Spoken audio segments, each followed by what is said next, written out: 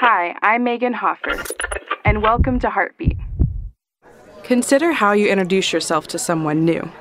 You might say something like, "Hi, I'm Janine and I'm a school principal," or "Hi, I'm Jake and I'm an engineer." In these examples, we say our name followed by our job title or some major accomplishment.